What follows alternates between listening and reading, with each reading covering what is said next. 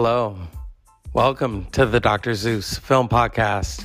I talk about music. I talk about films. This is a safe space, an inclusive space. But sometimes we got to talk about some wrongs that need to be written. The Rock and Roll Hall of Fame, or the Rock and Roll Hall of Shame, however you want to call it. I'm happy that hip-hop is getting in there. You got NWA, you've got Tupac, you've got the Beastie Boys, you got LL Cool J, you got Jay-Z. And you got the Notorious B.I.G. Where's Snoop and Dr. Dre? Because you do know that Snoop Dogg and Dr. Dre were around even before Eminem. If it wasn't for Dr. Dre, Eminem wouldn't be here. Dr. Dre was the one who signed. He convinced Jimmy Iovine and them to sign Eminem. And then he produced him. And this wouldn't all be possible without Dr. Dre's The Chronic, which was released 30 years ago. This also wouldn't be possible without Dr. Dre's Man MC, which was Snoop Doggy Dogg, who put out Doggy Style in 1993, 29 years ago. So while I'm happy the Rock and Roll Hall of Fame is like, hey, yeah, we're going to nominate Eminem. Oh, but what about Snoop Dogg? What about Snoop Dogg? What about Too Short? What about E40? I feel that the Rock and Roll Hall of Fame could be scared of West Coast rap. I mean, yeah, Tupac's in there. Tupac, though, was born in New York, but Tupac, his main albums were centered in the West Coast. Okay. Jay-Z is East Coast. NWA is West Coast. What about Ice Cube? Ice Cube's not in the Rock and Roll Hall of Fame. He's in there for NWA. But then, see, this is how I think the Rock and Roll Hall of Fame is like, well, we already put them in there. Like with Ozzy, they've never nominated him for his solo work, and it's 40 years old, but he's in there for Black Sabbath. The same could be said of Iggy Pop. He's in there for the Stooges, but Iggy Pop has a 40-something solo career that outdates or that outlasted the Stooges. I mean, yeah. It's weird. Many people, who wants to be in an institution, the Rock and Roll Hall of Fame is an institution. The nominating committee is interesting. It used to be, now it's a little more diverse. Questlove and Tom Morello and who else is on the committee? Because many of those who originally were on the committee are either dead or left. Yeah. So I'd like to see Snoop Dogg go in there and Dr. Dre, and some decades from now, Kendrick Lamar. Eminem really, this is Whitney Houston shit right there. Because you know how Mariah said Whitney's the voice? Everyone says Whitney's the voice. But when another artist of your era says that, it means a lot. And Eminem saying that Kendrick Lamar is one of the greatest, he's not saying, oh, I'm the greatest. He's saying, no, that's Kendrick Lamar. Because Eminem could turn the tables in his Slim Shady style and say, no, I'm the greatest. But he knows Kendrick Lamar is the greatest. Both him and Dre worked with Kendrick Lamar. So that says something right there. Not Drake, not Jay-Z, not Ye or Kanye or whatever. Kendrick Lamar. And the halftime show is this Sunday. I'm not excited about football, but when it's a halftime show of artists that I grew up watching, and I missed the beat today, so I'm gonna backtrack and see if Ari Melber talked about it, because this is a moment. This is, even Snoop Dogg said, halftime show didn't want hip hop. You've got Dr. Dre, Snoop Dogg, Mary J. Blige, Kendrick Lamar, and Eminem. What a stage that is going to be. Hip-hop. You got Mary J. Blige, Queen of Hip-Hop Soul. Dr. Dre, Snoop Dogg, Eminem, Kendrick Lamar. So this is exciting, aside from the Rock and Roll Hall of Fame snub. There's, when it comes to awards, sometimes it's a moment, and sometimes I watched an interview that Diana Ross did with David Frost in the 70s when they were doing the Motown 40. And Diana Ross said when she didn't win for Lady Slings the Blues, she said, which was 50 years ago, she says, I don't do things for awards. That's not why I do things. But she says it did hurt her that she didn't win. Because she would have been the first, not Halle Berry. While it's great that Halle Berry won, wouldn't it have been better if Halle Berry was like the one of many? Or not just Diana Ross. What if Dorothy Dandridge was the first? Or Lena Horne or Ethel Waters. Lena Horne was never nominated for an Academy Award. So if you want to talk about a snub right there, a lot of people weren't. A lot of people. Christopher Lee wasn't. I mean, what is that? Is that because he's British? Or come on. Let's get real here. Let's get real. I mean, if you look at some of the stuff that's in the Rock and Roll... wait, let me check. Is... what's that band or that guy that beat out Metallica for the Grammy? Remember that? Is he in the Rock and Roll Hall of Fame? I don't think so. Metallica are. That's sweet revenge right there. That Metallica is in the Hall of Fame and others are not. Megadeth isn't in there. Anthrax. I mean, come on. See, this is why I love all music. And it should just be genreless. And people tend to, Run DMC did a video where the guy says, you guys don't belong in the Rock and Roll Hall of Fame. Well, they're in there. They're in there. It's music. Even LL Cool J emphasized that when he was inducted into the Rock and Roll Hall of Fame. So... hip-hop is 40 years old. And we got to give respect. Music is such a fun thing. Music and film. Because they just go together like peanut butter and jelly, I used to not like jelly, but now I like it because it adds a little bit of a sweetness to it. So, yeah.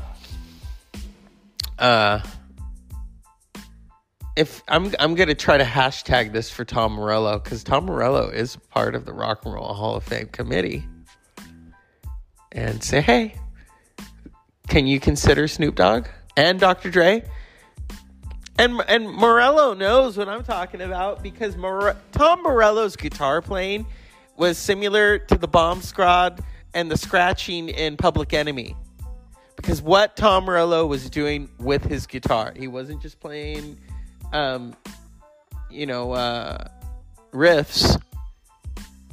He was doing what the DJ does for hip hop.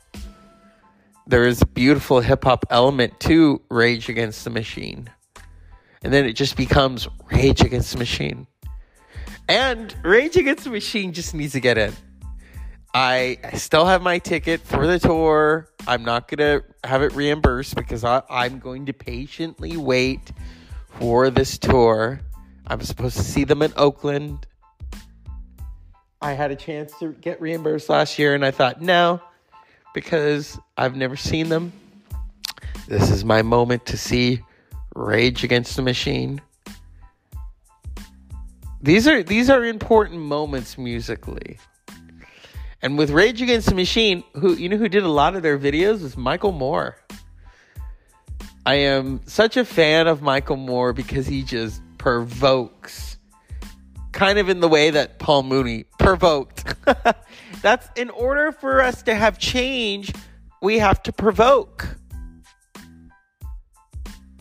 It's essential. I was at a bookstore today in Amador County in Jackson and in California, and they had this section for the counterculture, and they had like gay and lesbian books, and then they had like hippie books. And I thought, that's so wrong, because and first of all, they had William S. Burroughs, who wrote sci-fi in counterculture. And then when I went to go look at they had books on esoteric stuff, and it says stuff I don't understand. I thought, you know what? So when it comes to labels, fuck your labels. Someone was asking me, I was wearing a Tool jacket one time, and they said, what kind of music do they do? I said, it's hard to say. I mean, it's metal, but it's progressive, but then it's freeform, and then you have the Fibonacci sequence, and he said, yeah, you have a point. Because I don't want to categorize them. I mean, really good music shouldn't be categorized. Because, if we're going to categorize, you got like B.B. King and Buddy Guy playing riffs. Those are hard rock riffs. But it's considered blues. So think about that. And the injustices of the Rock and Roll Hall of Fame, because at the end of the day, it's just an institution. Yeah. Just as the Academy Awards are an institution. But with the Academy Awards, well, the Rock and Roll Hall of Fame does something similar. They do give awards to sidemen, people who aren't in groups, but like people who were behind the scenes. Whether it was those playing in Motown, or those playing with the Beach Boys, or the gentleman who played with Elvis, or the E Street Band. So there's that. And like the Academy Awards I mentioned, when they give it to an editor, that's important, because you don't have a movie without an editor. You just have a mess. Or the sound mixer, or the gaffs, or the grips, and the cinematographer. You don't have that. So it's essential. As always, unpleasant dreams.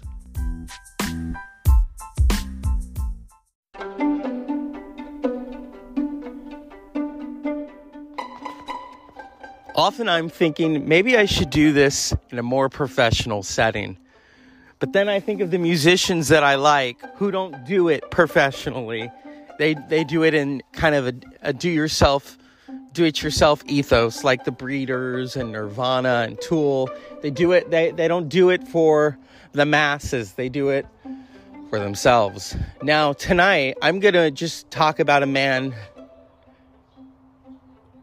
who really was the true leader of the Doors. People often associate lead singers as the frontmen. Yes. But if you look at a band like the Doors, there was 4 of them. And the one who really understood what Jim Morrison wanted to do sonically, and then some, was Raymond Daniel Manzarek, who was born today in 1939, died May 20th, 2013. I love the Doors. I've talked about the Doors many times on this podcast. I grew up listening to the Beatles, the Rolling Stones, the Monkees. And I've told people this, you recognize your power as a true individual when you listen to the Doors.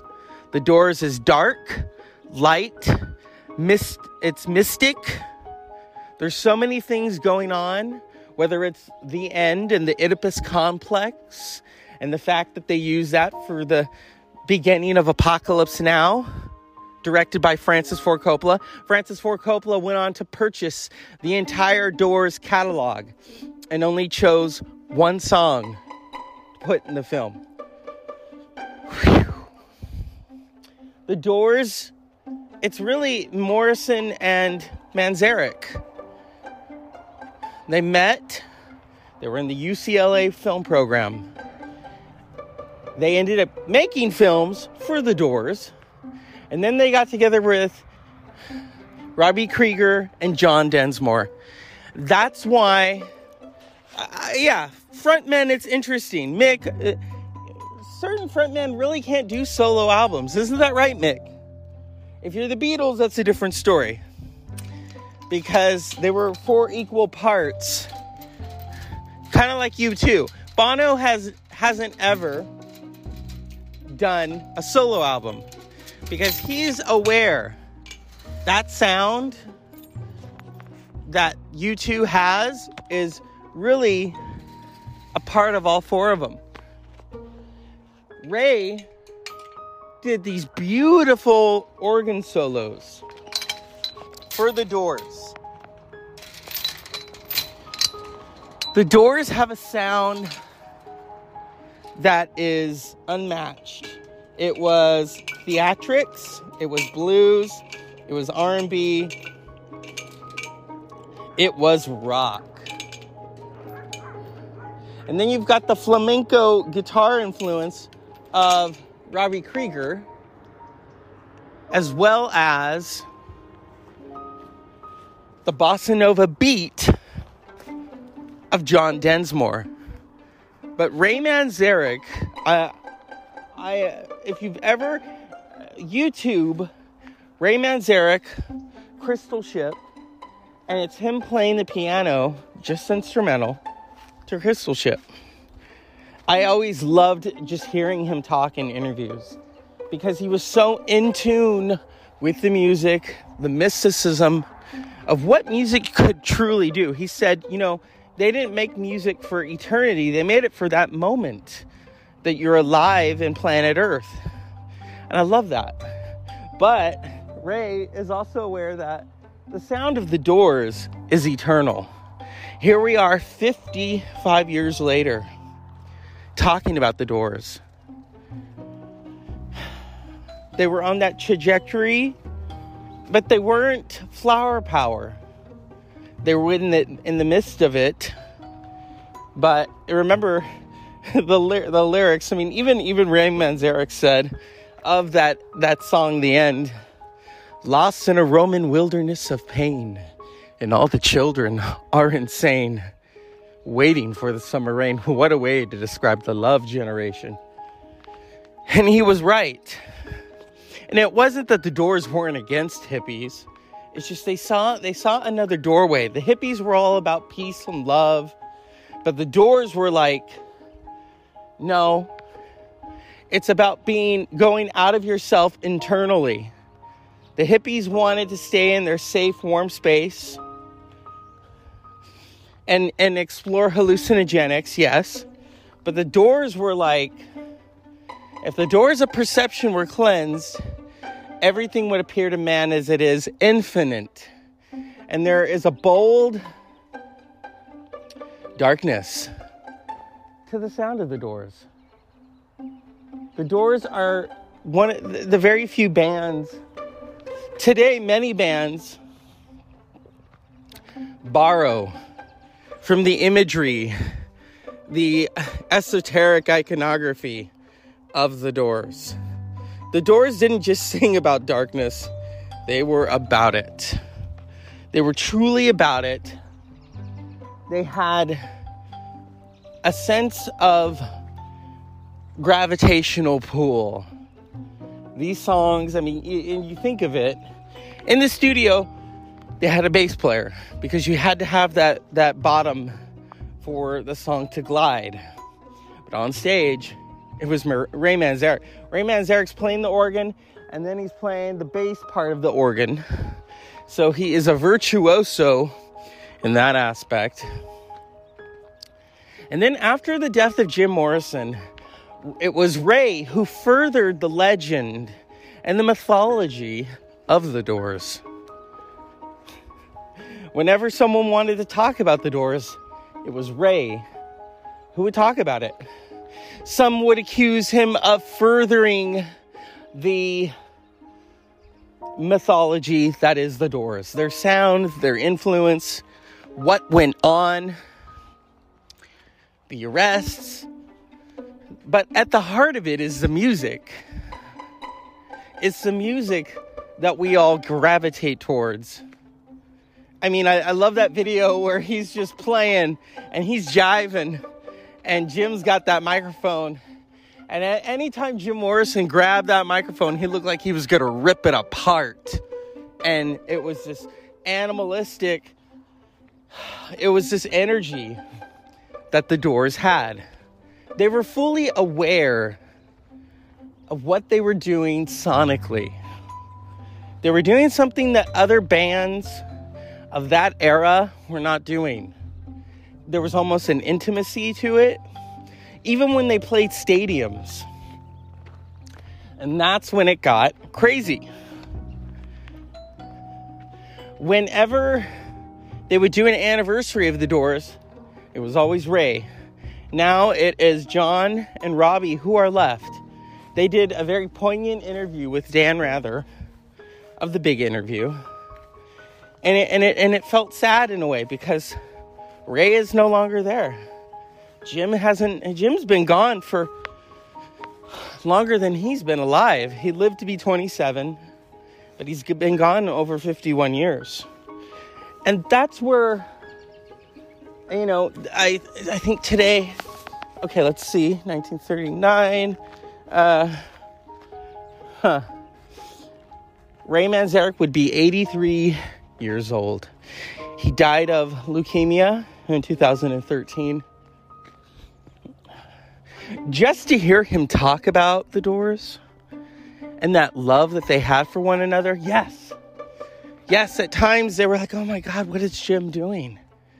But there was a method to the madness. That music was able to let Jim glide, but at the same time, it helped him come back down to earth. Not to touch the earth right there. I could talk about the Doors all day. I could talk about the genius of Ray Manzarek. The piano playing. I mean, those were chords. Usually in a rock band of that era, it was about the guitarist. It was about the bass player and the drummer. In this aspect, it was all four of them. And this magical music, I don't use that word loosely. Magical. I'm watching the sun go down right now, and I'm thinking about the mystics of the Doors. Some of their songs, End of the Night, which is a great song. Kind of an eerie, haunting presence about it.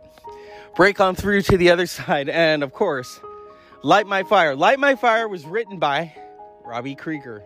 And that organ solo done so brilliantly by Ray Manzarek. If you get a chance after this podcast, Google or look for a book. Go to the bookstore. I went to this really great bookstore in Amador County. It's a little town called Jackson. They have a Native American casino, but I went to their old historic district, and they have this bookstore. And I was looking through all these old books, and the only thing that bothered me was they had the gay and lesbian books in counterculture, and I'm thinking that's not counterculture. It should be its own section, a more broad section. And then they had the books of esoteric stuff, and the bookstore put things that I don't understand, and I thought, how weird. And that's the Doors right there. The esoteric aspects of mysticism and the light and dark. Ray Manzarek said, you can't have a full life unless you embrace both the light and the dark. Hippies of that era were running from the darkness. Yes, they were embracing the hedonism, but the hedonism was a gray area of the potent darkness. And so that's why the Doors stood alone. The Doors, that was not flower power.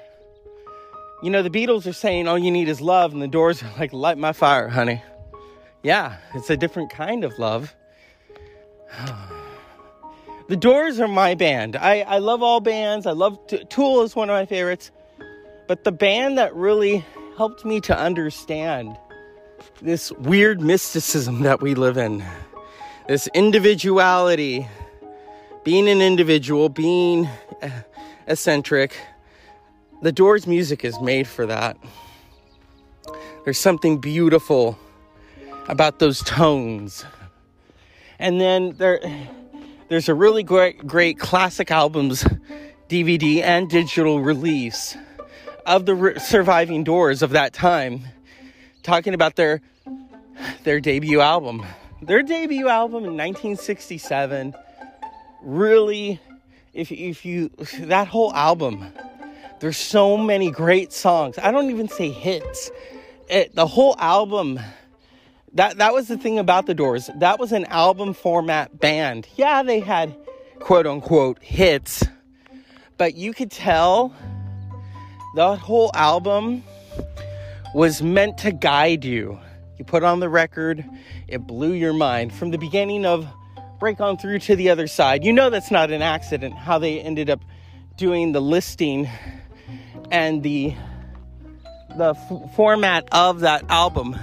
Starts with Break On Through to the Other Side. You have broken through to the other side. And then it ends with the end and the darkness. The light and dark in between spaces. Lost in a Roman wilderness of pain, and all the children are insane, waiting for the summer rain. And in between, you have these bizarre, oh God, I can't even say bizarre, these magical, colorful songs. Soul Kitchen, Backdoor Man, which is a cover, Light My Fire, I Looked at You, Crystal Ship, Take It As It Comes, End of the Night. There is, and then the organ, those solos. Ray was all about those solos. And they are, in my mind's eye, rock royalty. Because they sit above the fray of everything else that was happening at that time to break on through to the other side. And so I proudly proclaim my allegiance to the Doors wherever they are. Jim and Ray, John and Robbie. But today we celebrate Ray Manzarek. Ray Manzarek, so important as a filmmaker, as a man, as an individual. He was all about being an individual. You had to be an individual to encapsulate everything that was being thrown at you as you create this music. And I'm not just talking about standards, but going outside of the ordinary, going outside of your own senses. Oh my goodness, that's the Doors in a nutshell. So yes, when we talk about the Doors, everyone, oh my God, more. And I love Jim Morrison, and I love Robbie Krieger and John Densmore, but it's not always about the front man. It's about the musicianship.